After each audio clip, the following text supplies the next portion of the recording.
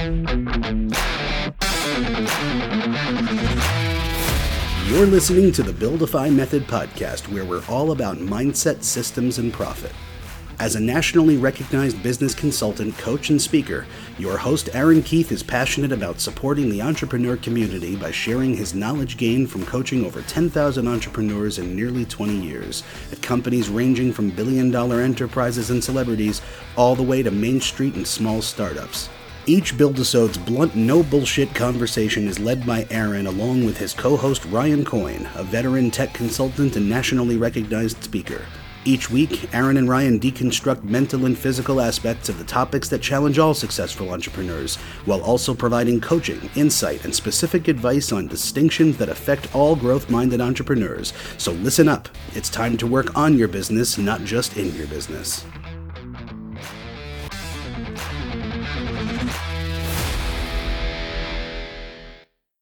Hello, everyone, and welcome. My name's Aaron Keith, and I want to welcome you all to the Buildify Method podcast. I'm joined today by my co-host, Ryan Coyne, and we have a special guest that we're going to be introducing in just a few minutes. That's right, Aaron. Today is a very, very special edition of the Buildify Method podcast. It's officially a Titans episode where we bring on world-class CEOs and entrepreneurs and talk about key topics and distinctions that are specific to the most elite part of the entrepreneur space. Today, we have a special guest with us, Jacob Sudhoff. Jacob is a friend. He's a colleague. We've known each other for quite a while, and Jacob has a massive resume of being a serial entrepreneur. So Jacob, first of all, welcome to the Buildify Method, and please tell the listeners, a little bit about who you are, so that as we get into the content today, they'll have a better understanding of why you have some of the advice and opinions that you do. Sure. Well, thank you both, Ryan and Aaron. I really appreciate it, and I'm excited to be on the show. So thank you for the opportunity. But give you a little background on myself. I started my entrepreneurship while in high school. My first business was actually I used to do lift kits and sound systems and sell them off to all my cohorts in high school, and it was called Southern Sound. I'll never forget it. My very first business with a good friend of mine. So we all used to mudding and all that kind of fun stuff, back in those days. I love it. But yeah, so my first business, and then I end up I used to ride horses and Arabian horses, and end up meeting this broker that sold these multi-million-dollar homes and castles around the world, and it just hooked me. And so I worked for her as a work program in high school, and then got my and just real estate just kind of put its hooks in me. So I've been in real estate since I was 16 in high school, and started in a little tiny town, Corpus Christi, Texas. And really kind of built up being one of the top residential and commercial brokerages in that city. In 2010, I decided to move to the great city of Houston, and it was time to get moved to the big leagues. And it was, I think, a perfect opportunity and timing. Sometimes everything's about timing, and so things were going great. And so as I got up here, I decided I wanted to change my business model from being a traditional real estate broker into having more of a business model that allowed me to have more work-life balance. And so I went after new construction and condominiums, new builders, developments, those kind of things. But as I got into that space and breaking into a new market, you kind of find out that there's a lot of challenges and a lot of old relationships and relationships that are hard to break. And being new in the marketplace, I had to come up with my own way of doing it. And so we started, in essence, identifying all the different types of resources and opportunities, I like to say, or issues, hurdles to overcome to be able to really break in the market. And so what we ended up doing was just, as we found a problem, we'd either start a new company to solve it, or we would actually, try to overcome it with our existing companies. But yeah, so prior to moving to Houston, I looked at New York, Chicago, Atlanta, Dallas, Austin, Miami. I chose Houston because I felt like it was the easiest market to penetrate, and it was one of the largest markets in the industry. And I felt like there was a lot of opportunity here. So, doing my homework, researching it, decided that, Houston really had and I liked the trajectory of where the city was going in the state. So we ended up, building a new development brokerage focused on just new construction. I had to find a niche in the marketplace. And so we focused just solely on new construction, which I had not done in my previous past. And we took it in 10 years to take over 85% of the condo market of Houston. And we also end up doing, the number one in new construction luxury sales in Houston as well. But as we were doing that, we also, whenever we first broke in the market in 2010, one of the first things builders said to me is, well, if you can find me equity, then you got my listings. So we started a private equity firm, and for some reason I was good at raising money. And so started raising money to get the listings and connecting investors, family offices. I always say to folks, there's a difference between sort of like, country club money versus institutional family money. And Makes sense. We were able to connect with all of that. So we built a private equity firm. We found out that these guys need help on land, and land development, and kind of being able to figure out how to make something work. So we ended up buying one of the largest land planning firms here in Houston. Architecture, very important. We ended up buying into an architecture firm, and then one of the most recent ones was 3 years ago. We ended up, as we were building condos, we determined there's such a racket in the procurement game on all of our buildings and projects, and so it's crazy of how many overrides people pay on their materials. So, it is. So we literally started a procurement firm, and now that thing's off to the races. And we just keep on investing. In my most recent thing, we just actually invested in a new data aggregation platform. And we're continuing to invest in all kinds of different things, and it's just so serial entrepreneur, very much so. But my day job is I'm the CEO of Douglas Elliman, Texas. And it took me, I got introduced to Howard through one of our investors, a $1 billion family that had their condominium for sale on Singer Island with Douglas Elliman. They made the introduction to Howard. And it took me 2 years to get my deal done because I could never work for anybody else. I mean, being an entrepreneur, it's kind of hard to, have a boss and have the traditional politics of a big company. And so, but after 2 years, we got the deal done with Howard, and it's his first joint venture. And so that way, I kind of have a little bit more autonomy than just being a salaried employee. And it really has worked well. And so I'm very excited to be part of Douglas Elliman. I'm excited to have Howard Lorber as a business partner. And I'm excited to, roll out everything we've been doing here in Houston. And now with the Douglas Elliman platform, I'm able to roll it all out through the entire state of Texas. So that's amazing. That's what we're doing at the present moment. Way to seriously underachieve and be a disappointment, Jacob. I'm going from lifting trucks to $1 billion company with all of these other ventures. I mean, it's super, super impressive. And for all of you listening, this is why we want to have Jacob on today. We're about to talk about a topic that I think is really complicated. There's a lot of aspects to it. There's a lot of emotion to it. And it takes someone who's a serial entrepreneur who has built multiple companies and has a staff to really be able to answer some of these tough questions today. So today's topic is really about what it takes to be a wartime CEO. So what is a wartime CEO? What does that mean? A wartime CEO is a CEO who's in the thick of it right now. There's so much going on in the world. A wartime CEO is someone who comes to the table and really confronts these challenges and helps navigate their business through the very, very tough times. So Jacob, today we're going to be diving into this. This is an opportunity for us to speak openly, honestly, and give our audience and our listeners advice from people who've really been there, who've been in the mud, who've been in the thick of it, and how we can navigate this. So Ryan, let's get into it. Absolutely. So on all that, covered so far and the things that you mentioned, Aaron, which, it's a lot to think about for anybody, let alone somebody who's in the position of leadership. Given everything happening in the world, even things like work from home, diversity, all the different things that happened last summer with the protests, and most CEOs have been thrust into wartime, whether they asked for it or not, right? Sometimes you make a decision that puts you into wartime. Sometimes it happens to you. What advice would you give CEOs around leadership, given everything happening in the world right now? There's what we've gone through over these past 12 to 13, 14 months. It's been of course, I do feel like it has been, in essence, especially several months ago, it was feeling like wartime. You've got a lot of issues you're dealing with, and you're dealing with a lot of new issues that you've never had to deal with before. A pandemic opens up, how some people have more fear of the pandemic than others. Some people, from the way that they interpret, the protocols that are now supposed to be, enforced or not.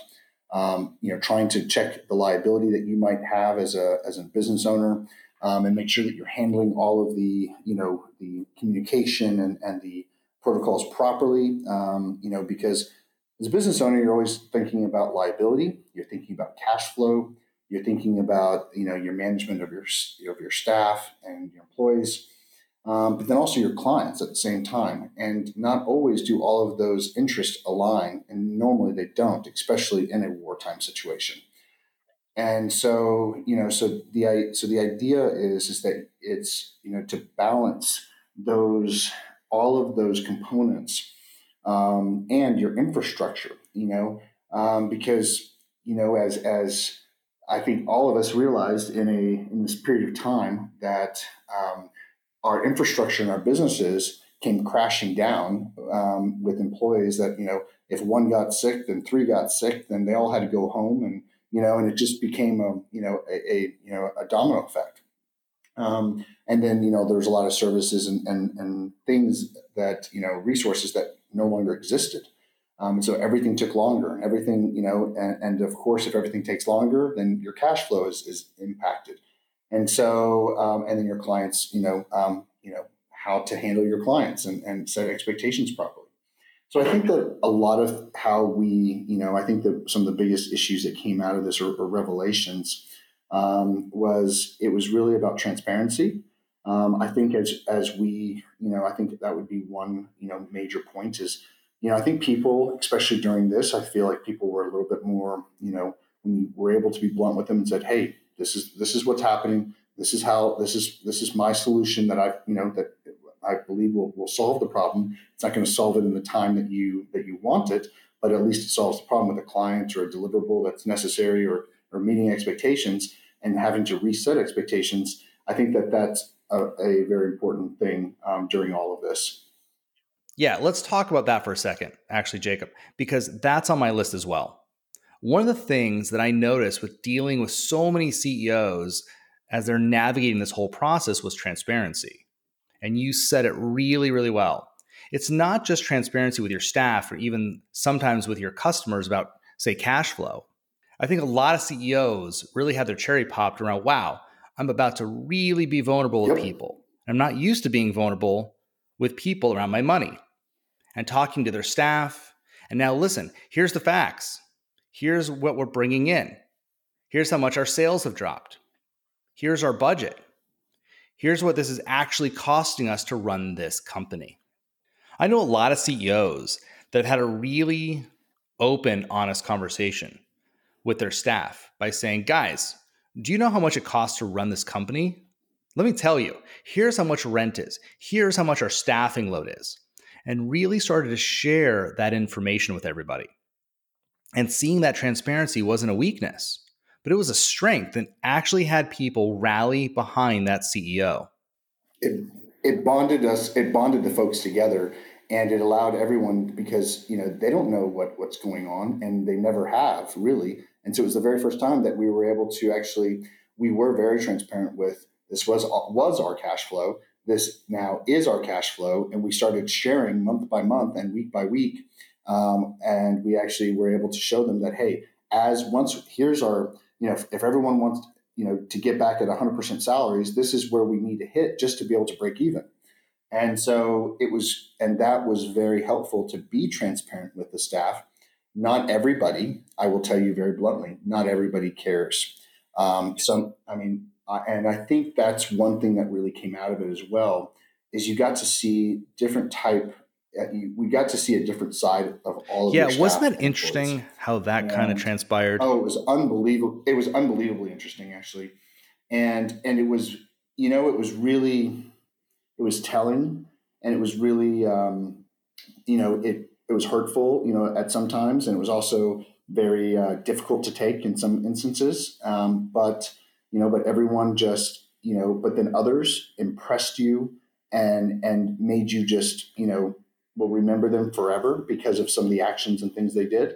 And so it's just, and I will say that there were some really night and day differences between some of the reactions from some of the staff and managers.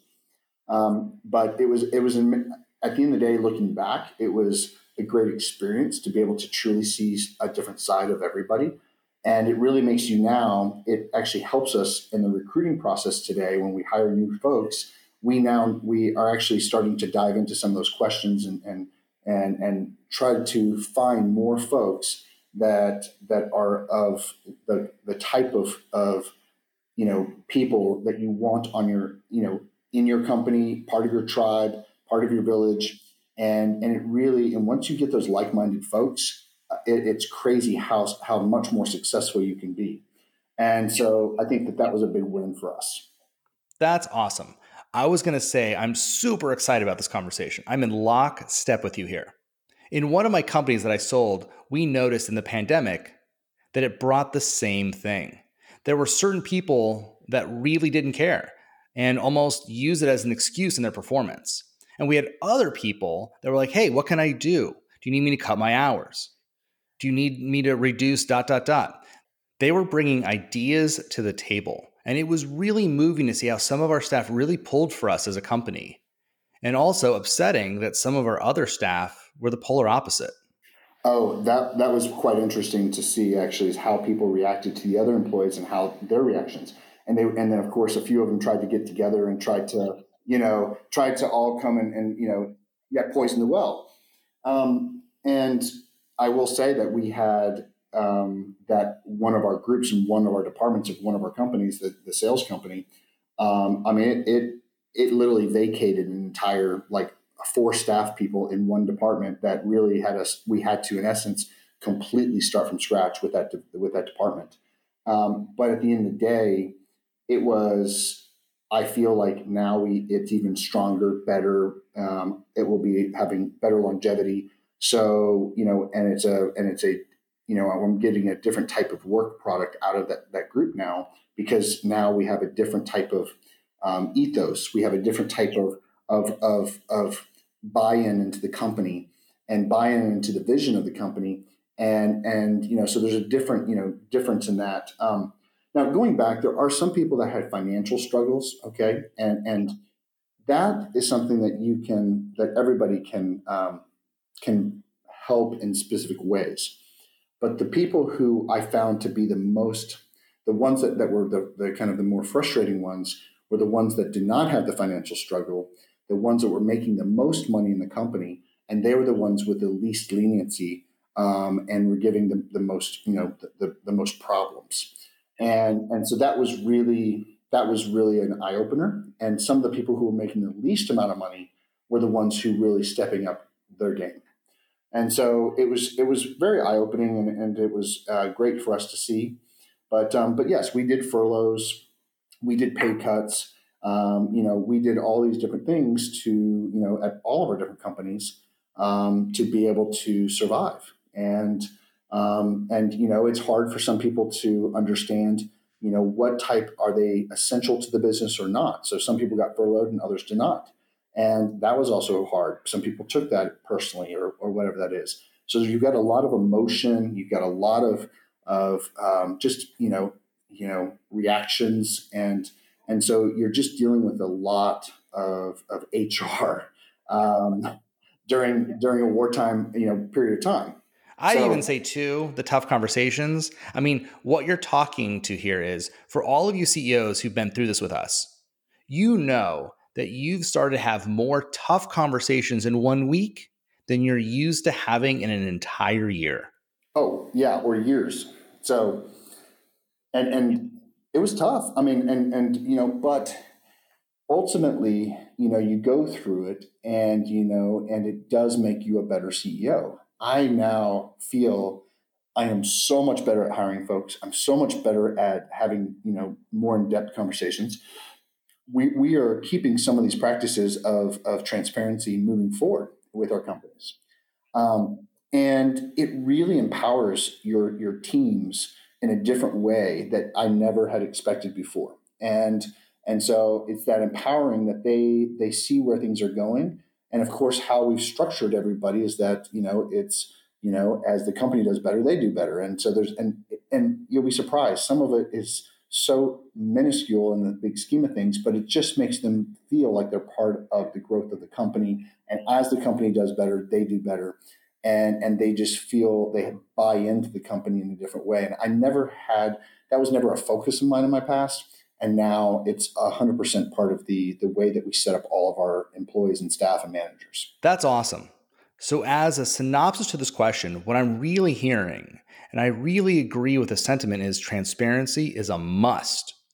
Having those direct, honest, no bullshit conversations, and really being able to speak directly and honestly with your staff, having those tough conversations. And then last, which we touched on, but really kind of expand on here, is culture. I mean, we both agree here that during wartime, your focus as a CEO really has to amplify around developing that company culture, putting in those structures, getting those poison people out of the organization. Making sure you're really hiring for culture makes a huge, huge difference. Yes.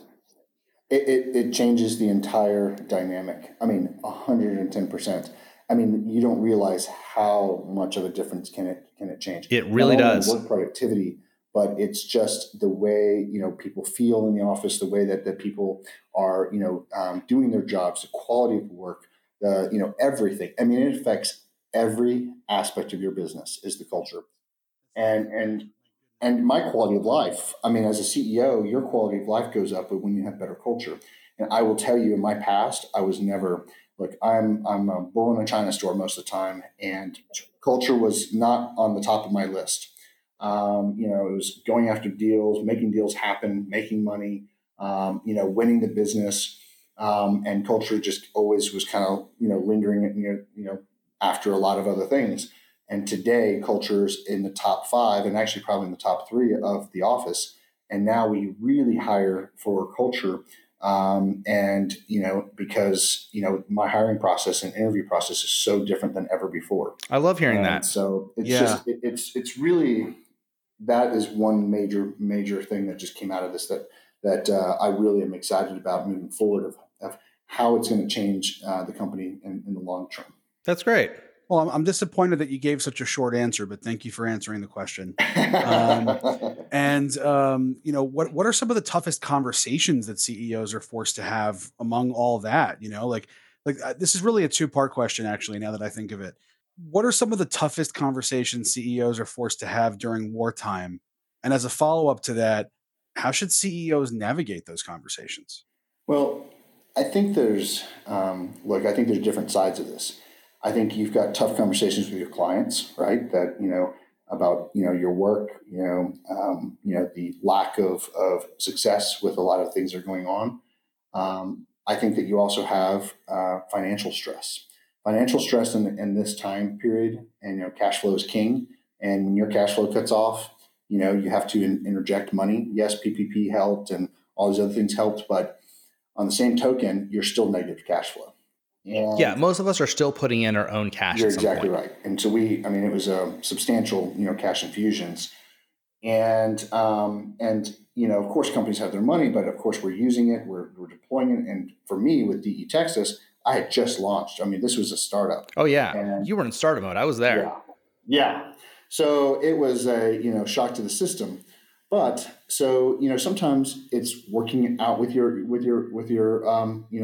vendors. It's working out with your landlords, working out with all that. So those are all other conversations on top of everything you're doing from an HR perspective with your employees. It's also working with your people you owe money to, right?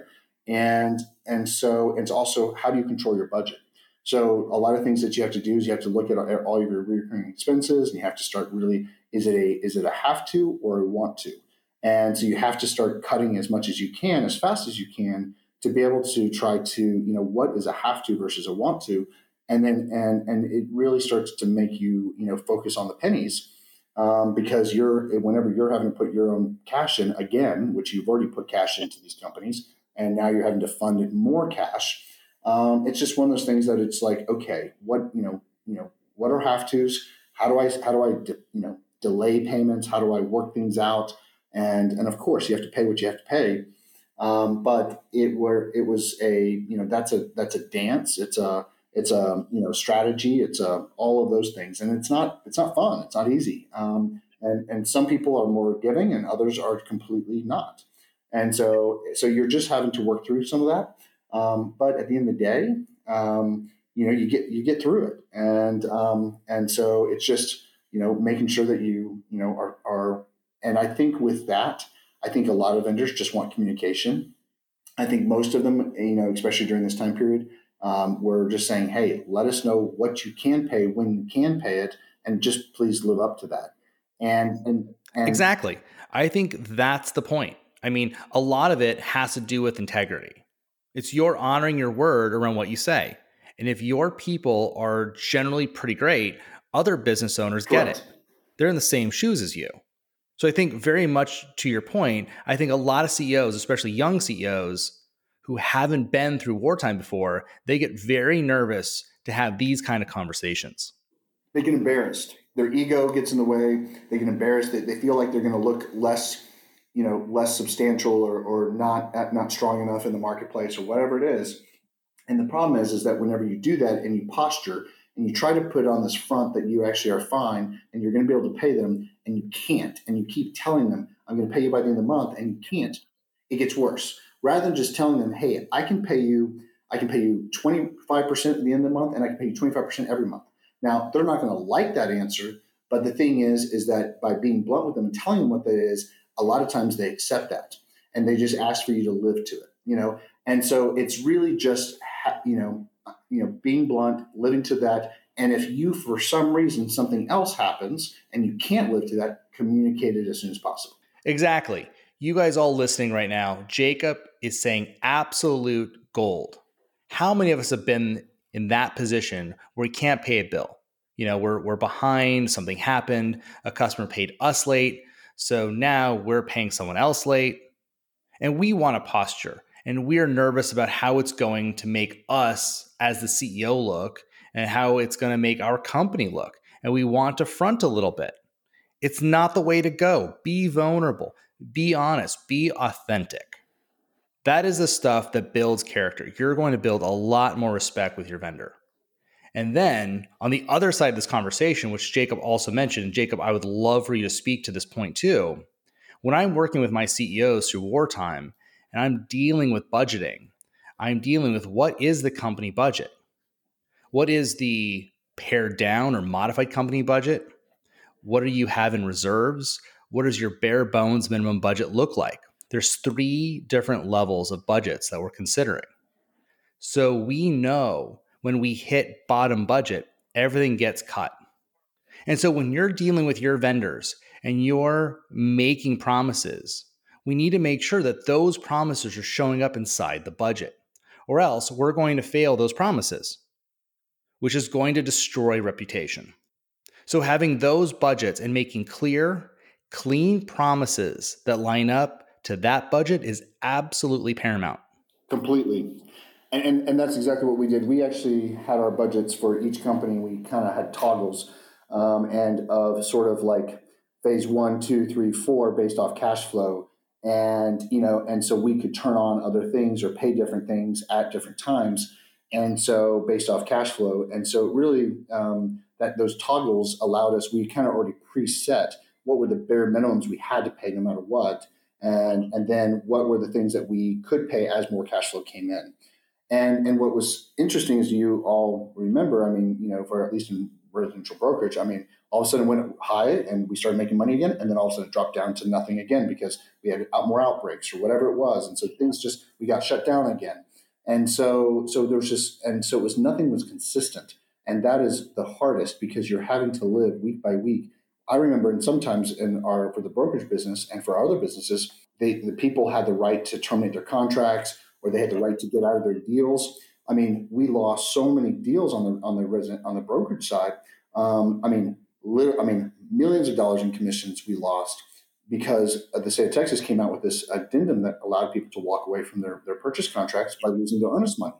So on one of our penthouses, I mean, he walked away from $500,000, and he was happy to do so.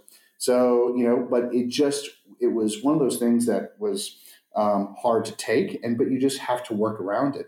And so it's just, like I said, it's transparency. It's having a plan, understanding your budget, and having kind of where's your bare bones budget, and what do you still have to do just to keep the lights on, and then be able to then have different phases as things come out. But yeah, I mean, it's not fun, but the way you handle yourself in those times really shows about yourself. And I have to say, actually, some of the people, they like it whenever you come to them and kind of say, "Hey, I need your help because of this is the situation." They prefer to help you when you are being honest with them and telling them what really is going on, rather than saying, "Hey, nothing's wrong," and I'm fine, and then I'm going to pay you. I'll pay you by the end of the month, and you're not able to do so. And so a lot of folks would rather you just be honest with them and try to make a plan that works for everybody. Yeah, participation is key, right? In all Yep. things with that, for sure. Coming to the table means everything. Yeah, so we're talking about tough conversations. I want to take it one other direction before we wrap up this question. And I want to talk about staff performance. I know for me, for a lot of the CEOs that I'm working with over the last year and a half of this pandemic, we're dealing with people working remotely. And it's interesting, it's harder to keep an eye on your staff. People's performance has been all over the place. And, it's a whole new world right now. Your kids aren't in school. You have your dog running through your Zoom meeting, and the kids are screaming in the background. It's just been chaos for people. So how are you dealing with having tough conversations around, one, people's performance, and two, just the fatigue and burnout of working remotely? It's true. Some people are much better at working at home than others. And it's very clear to see the work performance and the kind of the output that they're able to do. And so for some folks, we've had to say, look, you're going to need to be in the office because it's just, there is such a drop off. And most of the time they realize it themselves as well. I mean, we've had many husbands, I will tell you, that say, please ask me to come back into the office so my wife, so I can get out of the house. Right. So, but yeah, it's actually kind of funny, but yeah, so I will say that it becomes, because we also work on a project management software. So we're able to kind of have dashboards as of where people are on all of their tasks and everything else of the nature. And so we're able to really kind of see what is the, how are they kind of, chewing down their tasks and where are they on their scales of different things. And it became very evident and very clear that, some folks are set up for it and others are not. And so so we just had those blunt conversations and it's just saying, hey, look, we realize that you're having to work from home. We realize you have kids at home. How can we work this out? And in some instances, we had to work out stuff with them and say, look, okay, really you're kind of working part-time. Is that just what you want to do? Work part-time? Is it, how can we make this work? So, if they're a good employee, you want to keep them. But in the same token, you need to work something out with them, but being honest with them about the situation and just saying, look, and most of the time the good employees were the ones who were saying, yeah, I know I can't get anything done. I can't concentrate, whatever it is. And so it's really just saying, well, do you think you can come in the office for 2 days a week and then you have to be home the rest? Or could you work half days or whatever it is? And so, and of course, there were instances where it just did not work, right? It's not going to work. COVID is too much of a scare for them. They can't be productive. It's just not a fit at the moment. And those are hard conversations to have as well. And, I'm afraid for everyone's company for wage. Oh my gosh. I mean, how many employees came and went? Yeah, that's a good segue to, we talked about vendors and payments and being able to survive with keeping the lights on and stuff like that. But we talk about what other kinds of things change about the finances of a business during wartime, and what advice would you give a CEO or a business owner, in that situation about the larger finance changes? Like, all kinds of things beyond just paying bills, right? Yeah. I mean, you've got to be looking at so many different aspects of this. You've got to be looking at your revenue sources, right? And you've got to be looking at, how are you making your money, and are those going to be hindered for quite some time longer? Do you have your lines of credit, or do you have other sources of capital to be able to get to, or are you just a high net worth guy that you can fund your company no matter what? And I'm not, I make great money and we do well, but I don't have $100 million in the bank myself. And these companies are not cheap to run. And a lot of those credit sources were drying up. There were banks pulling credit lines left and right. 100%.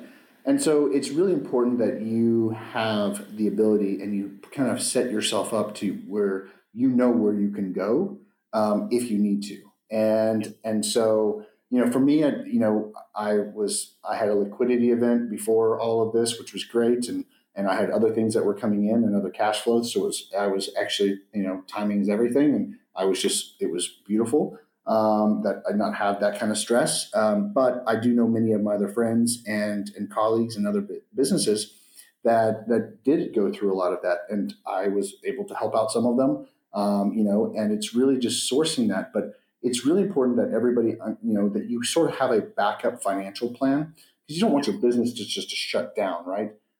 So the idea is sometimes you have to, pay a lot of money for it. Sometimes it's expensive, but it's worth it. And a lot of those guys that are willing to do that are guys that will maybe take it on the backside or say, hey, look, you can pay me over time, or look, I'll fund this. And then, but you've got to have some of that. You've got to have kind of a backup capital source.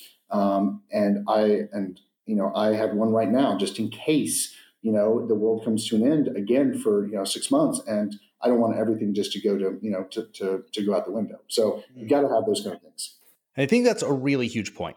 A really good wartime CEO is a CEO who really has thought through their finances. They have existing reserves in their company. I mean, I can't tell you how many companies I've interacted with in the last year and a half. When I see their P&L and I see their balance sheet, I realize they might have about a month of reserves set aside. And then you start asking them the tough questions like, okay, well, what if something were to happen? Or what if we're trying to expand quickly? What are other sources of capital do you have access to? And they're like, well, I have a credit card. No, that's the problem. We watched so many CEOs get hammered over the last year when they got thrown into wartime. They have no experience about what it takes to be a wartime CEO in the domain of finances, how to ask for it, how to get your hands on capital. What are the different kinds of capital you should have access to? And how to structure the deal to get that capital. So I think that's a big deal is how do you structure it, right? I mean, you're a master of this, Jacob. I know you. You have a lot of facility here. Well, and I think that, there's a lot of ways to do it, right? I mean, you can get a capital infusion, you can do a preferential rate of return, you can have that at 100% accrue, you can pay it over, after 12 months, you can then, there's different ways. Selling a piece of your business is always the last resort. But the idea though is that if you can have the right to buy it back at a 12%, pref, that goes on that money, or preferred return, that then you're able to get that, buy it back. There's all kinds of ways of skinning the cat just so you can get through it, right? And so I think it's just knowing what are some different ways to structure it, and who are those guys that are in the marketplace that I can go to get that done if I have to. And so I remember, and when I was in Corpus Christi, I had a moment in that time that I had that moment where I had to go to one of those guys. And, it was not cheap, but I got through it. I learned, I paid it, and it was great. And now I'm just in a different type of position financially, but it's one of those things that you just need to understand how to structure it, who to go to, and understanding that. But I will say that I think that most business owners I know do not have that source or do not have an idea of how to structure it if something came up like that, because most people that I do know that they don't have, no one expected a year of a pandemic or, or some of these major things that we've occurred. I mean, here in Texas, we had the Stormageddon, and that shut us down for a whole week. And so, just even most of these businesses, without cash flow for a week, it really hurts you. So it's just, it's just time and time again, there's things that are affecting cash flow. And so that's why, we're investing in many different things that have their, alternative cash flows. Real estate has cash flow, but when people are not paying the rent, you don't have that cash flow. I don't think anyone has really, it was tough for anybody to think about how everyone would stop paying on everything. But that's why you have to have these backup plans, and it's important that you think about that and have a path forward for that. Absolutely. I think just to sum up this question, the two different things that I recommend that all CEOs have is very much like what Jacob said. Really have a finance plan. Have your three budgets, your regular budget, your conservative budget, and your bare bones budget. Have that all figured out ahead of time. And then also your capital sources. Have that figured out. Who are they? How are you going to structure the deals? Work all that out ahead of time, even though you may never have to use this. And then second, the other side of the coin, which is revenue. Make sure your business has multiple sources of revenue. I think a lot of people, especially during the pandemic, got really creative. And we all started to find new ways of making money. And some revenue streams got diminished, but other revenue streams really grew and actually became really fruitful. So part of having a very good plan as a wartime CEO is knowing if stuff hits the fan, how are you going to adjust from a revenue perspective? How are we going to adjust on the budget side of things? And that mashup, the revenue streams plus the budget, that mashup really helps you survive. And I would also say that you need to be able to make decisions and make them quickly and wartime, and be able to pivot very quickly. And I think so we did much better than most other companies in all of our different companies because we made decisions and we pivoted very quickly even before others did. Oh my gosh. So I have that on my notes too. It's so true. And I'm really glad you brought this back up because I didn't want to forget it. I saw so many CEOs that this is their first time being in wartime. And they kind of froze. They were like, this will pass. They did.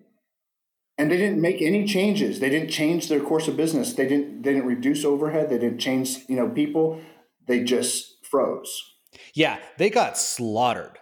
They wasted tens of thousands of dollars that they could have cut instantly. Or millions. Or millions. Yeah. I even noticed that as well, just with all the people in my sphere. It very quickly became two buckets of people. There were people who identified it as an opportunity, as insensitive as that felt and sounded at the time. It was just, if we're going to survive, if we're going to continue to provide for ourselves and the people around us, we have to pivot quickly and keep going forward. And there were a lot of people who went into wait and see mode. That's another euphemism for froze. But there were a lot of people who were of the mindset that it was going to go back to normal very quickly, and you just never know. And you don't. And I will tell you, when we pivoted very quickly, because we interpreted it and read the writing on the wall that this was not going to be just a short-term thing, and so and we got our some people threw some mud in our face. Mainly, a couple clients did, and especially the staff. Some of the staff people were like, look, we don't even. Why are you furloughing us so quickly? Or why are you doing this and all that? But now you look back and it was those were right decisions. And that's the hard part, I think, is we have to make as CEOs very tough decisions. And, we're responsible for the health of the organization, and we're responsible for the health and the well-being. And at the end of the day, sometimes you have to cut off a limb. Sometimes you have to be able to do whatever it takes to keep the body alive. And so, and especially if you know that you can grow that limb back, it makes it sometimes easier, at least from an overall conceptual side of things, but you still have the emotional part. You still have you feel for these people. You really care about these people because they're part of your organization. But, and many times, with unemployment, some of our people were making more on unemployment than they were being as employees. So, so it's just making, we actually sat down with every person and we're like, okay, do you have a plan? Let us help you with a plan. Let us help you apply for unemployment. Let us help you do these things. And that really went a long way with a lot of our folks. But I think that, we did get, moving, pivoting quickly was part of our success, and where we were able to truly conserve capital, and really be able to, not have the huge cash infusions that many of our competitors had to do. Well said. Very well said.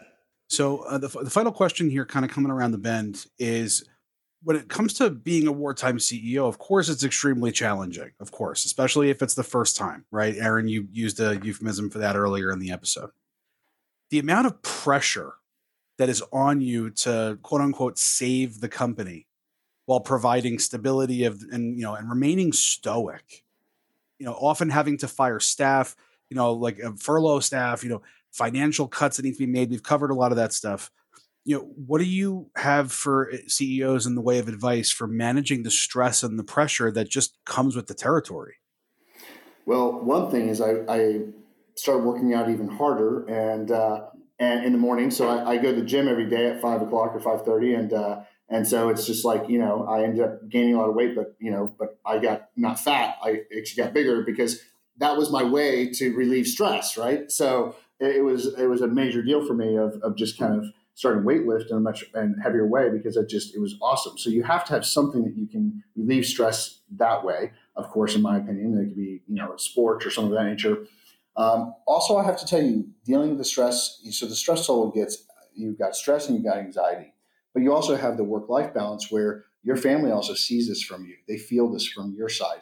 And you're also having to, and I will tell you, like, we delayed building our next big house, by a year, because we didn't know how long this was going to go for, or like, what's going to happen. And so, you kind of put a lot of personal things on pause too. You don't know how much money you're going to have to fund in the company. You don't know how long it's going to last. So, even from a personal side of things, you need to put some things on pause until you at least understand how long, or, what this runway looks like and how long this thing's going to be. So you're managing all of these things all at once. And it really, I think the thing from our perspective, or the way that I think from managing that stress, is you just have to take one thing at a time. But for me, I had to lay it all out. And every day I had to lay out what were my priorities for that day in the very beginning, and make sure at least I tried to accomplish those 3 to 4 things. Because at the end of the day, you've got 100 things you should be doing every day, but you really have 3 to 4 major things you have to get done. And so I made sure that I understood that on a daily basis, so that I got those 3 or 4 major items accomplished. And of course, with one item, there's probably 10 or 15 steps. But the thing is that we, working those through and making sure that you get those accomplished is very important. And don't let all the noise. There's a ton of noise that hits you in these instances. And you've got to be able to, you've got to be able to take a step back. You've got to understand where people are coming from. You can't take things personally. And that's very hard. It's very easy to say, but hard to do. And so you've got to kind of, think of yourself and continue to say, look, taking medicine does not always taste great, but at the end of the day, you're there to save the body. It's there to save the body and to save the company. And it's tough on you. I mean, it's not an easy path. And truly the hardest part are the people. Your people are by far the hardest part. The cash flow, you can manage it, you can talk, you can work your way through it, you can borrow money, you can do all these things. That's actually not as bad as dealing with your people. People who have helped you build the company, people who have been with you for years, people who that they're in hardships, they're in worse shapes than you. They don't make near the money you do, and so it's just one of the things that it's very hard. That's the emotional toll with your folks is by far the hardest aspect of this. And that's what makes such a great CEO, right? Is that you're able to endure that thick skinness and kind of process that emotion, that sometimes that guilt and that worry that comes with the territory. I think sometimes I would even add, and Jacob, I'd love your 2 cents on this, is with a lot of CEOs, obviously, I'm their advisor. I create a safe space for them that we can talk. There's no judgment. There's no evaluation. I can really help them strategize. So I think having an advisor on your team makes a huge difference as a CEO, but also having a peer group. And Jacob, I know you shared that you have a set of advisors that you interact with, but I think having that peer group is paramount for wartime CEOs. 100%, because you learn so much. Oh, you handled it that way. Oh, what about this way? Or you did this, and you're able to bounce ideas off of them. And what you find is everybody's going through the same. Everybody I is. mean, everybody. There's nothing that's that unique. No. And so you're able to see things from different perspectives. You're able to hear different ways they attempted it. I don't think anybody had a silver bullet of having it done the exact right way. None of us had experienced anything like this. And so it was just great to hear different ideas of how they handled different situations. And I picked and pulled from different folks around me, and it was great. And so, actually, I have to say, it's really funny. My gym crew in the morning, it's a very, it's a lot of CEOs, a lot of, people in the business community. And so a lot of times it was just conversation in the gym got me thinking about different things, and it was just, the chitter chatter in there about, hey, what about this? And what about that? And how did you handle this? And, oh, well, we did this. And another guy says, well, we did that. And so it's just having that. But then also I have a mentor, and going to him and talking to him. I've got my peer group. I mean, all of those things really make a difference. And my mentor, of course, is the one who really has got me on from a cash flow perspective and make sure that we have those resources to be able to back me up. And when you know that you have a backup plan financially. And yeah, it's expensive. Yeah, you don't want to do it. You're going to work your ass off not to make that happen. But you have that parachute if you have to have it. That makes a huge difference in your stress level. And then you can really spend more time focusing on the HR side of things. And your decision making. You make better decisions. 100% you do. And so I think everyone has to have, and look, pulling that parachute cord is damn expensive. But you know what? You need to have it. And sometimes it's people that are in your same industry that are just more, have been there longer, have more cash flow or more liquidity. And so a lot of times it's just making sure that you've got that parachute that if you have to pull it, you can always pull it. Are you a skydiver, Jacob? Yes, I actually am. Sure, that doesn't surprise me. So you're using that reference so casually. Are you normally a risk taker, thrill seeker kind of person? I am. So is that to you tie into why you might be so uniquely suited to navigate these high pressure situations? Something tells me that's not a coincidence. Well, I enjoy it. I mean, I find I like the challenge. I will say that. I like the challenge from a business wise. I actually always think, I always remember the story of the San Francisco earthquake and the fires that broke out afterwards, and how all the safes had been sealed shut because of the fire, and there was only one bank that actually moved their money out of town after the earthquake before the fires hit, and so they were the only bank that was able to actually give people money and lend, and that's now Bank of America, and it was all because of how, in a bad situation, they were thoughtful and they made a decision against everybody else's, and they came out of it ahead. And so I find myself in these kind of situations, at least from a business perspective. I like the idea of finding new ways of doing my business, more efficient ways, more integrating more technology or integrating more systems and processes, and changing things to adapt to the current market conditions. And I really like that component of it. So would you say that that's an important quality in any CEO, is that kind of the natural passion and instinct to rise to the occasion and to adapt on the fly? 100%. I think that is, I mean, one thing that's consistent is change. And I think that change is happening more often than ever in the past. And our industries, no matter what industry you're in, it's changing quickly. And so I think that for all of us, we have to position ourselves and be in a mindset that we have to be able to pivot. We have to be able to be creative, finding alternative ways of doing our businesses, and being able to just be able to take advantage. And when we find an opportunity, seize on it and go forward. And yes, you're going to make mistakes. Yes, you're going to drop balls. Yes, you're going to waste some money. Yes, you're going to do things. But at the end of the day, ultimately, if you don't do those things, you're going to fail, or you're not going to be as successful as you should have been or could have been. And so that's really where, it's really charging forward. And right. And your decision making. I bet 100%. You make better decisions. And I think that that's really, like I said, the hardest part of the employees and the HR components of this, for me at least. I can navigate the change of the environment. I can navigate the financial side of things, because it's all about just strategy and how you work it out. But being a CEO, you've got a lot of different hats. You've got a lot of different interests from all the folks involved in your world. You're from your clients to your staff, your finances, your right. everything, your family. And it's really just for you to be able to, balance all of that and be able to manage it. And of course, you're going to have to put things on the back burner, and people are going to scream and they're going to holler and they're going to say, why haven't you returned my phone call, or why haven't you done this? But in the same token, you've got to focus on what you need to be doing to move that ball forward in the right direction. And I always say, focus on dollar productive activities, delegate as much as you can, really get out there and make sure that you are focused on what you need to be focused on that day, because the noise will suck you in, and it will suck you in so fast.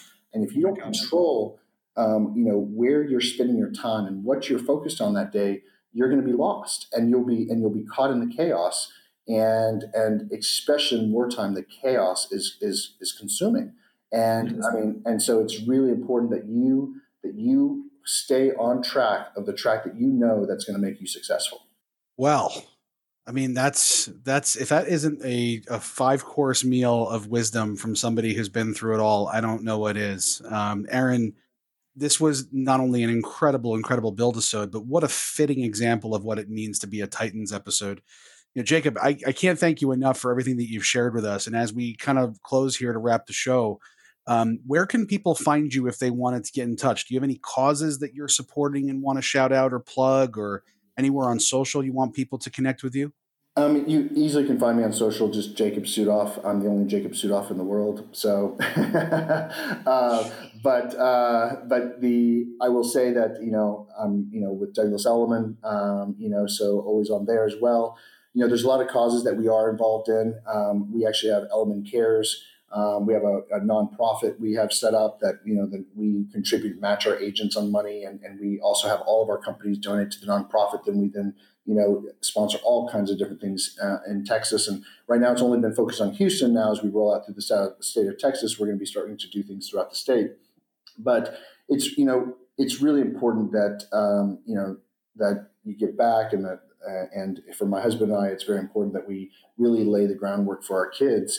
And that people know that this is, that, look, we're here for only a certain amount of time. It's really important that we really focus on, kind of the overall picture of life. And I think, giving back, and the people around you are, it's what life is all about. And family at the end of the day is the most important.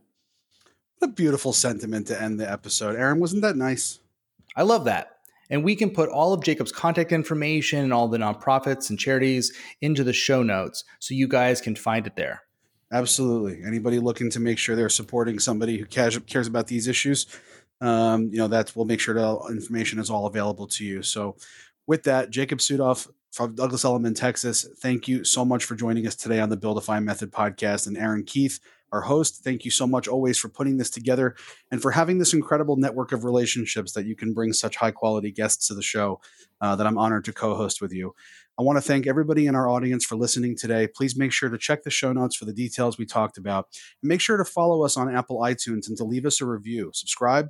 Make sure you give us a 5-star. It helps everybody find us. It helps the algorithm make sure the show is exposed to as many entrepreneurs and like-minded business owners just like you, to help us expand the community and to help people find and take advantage of the content and the conversations we're trying to share with the community.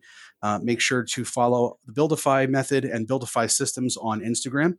And we look forward to talking to you soon, everybody. Thank you so much for listening.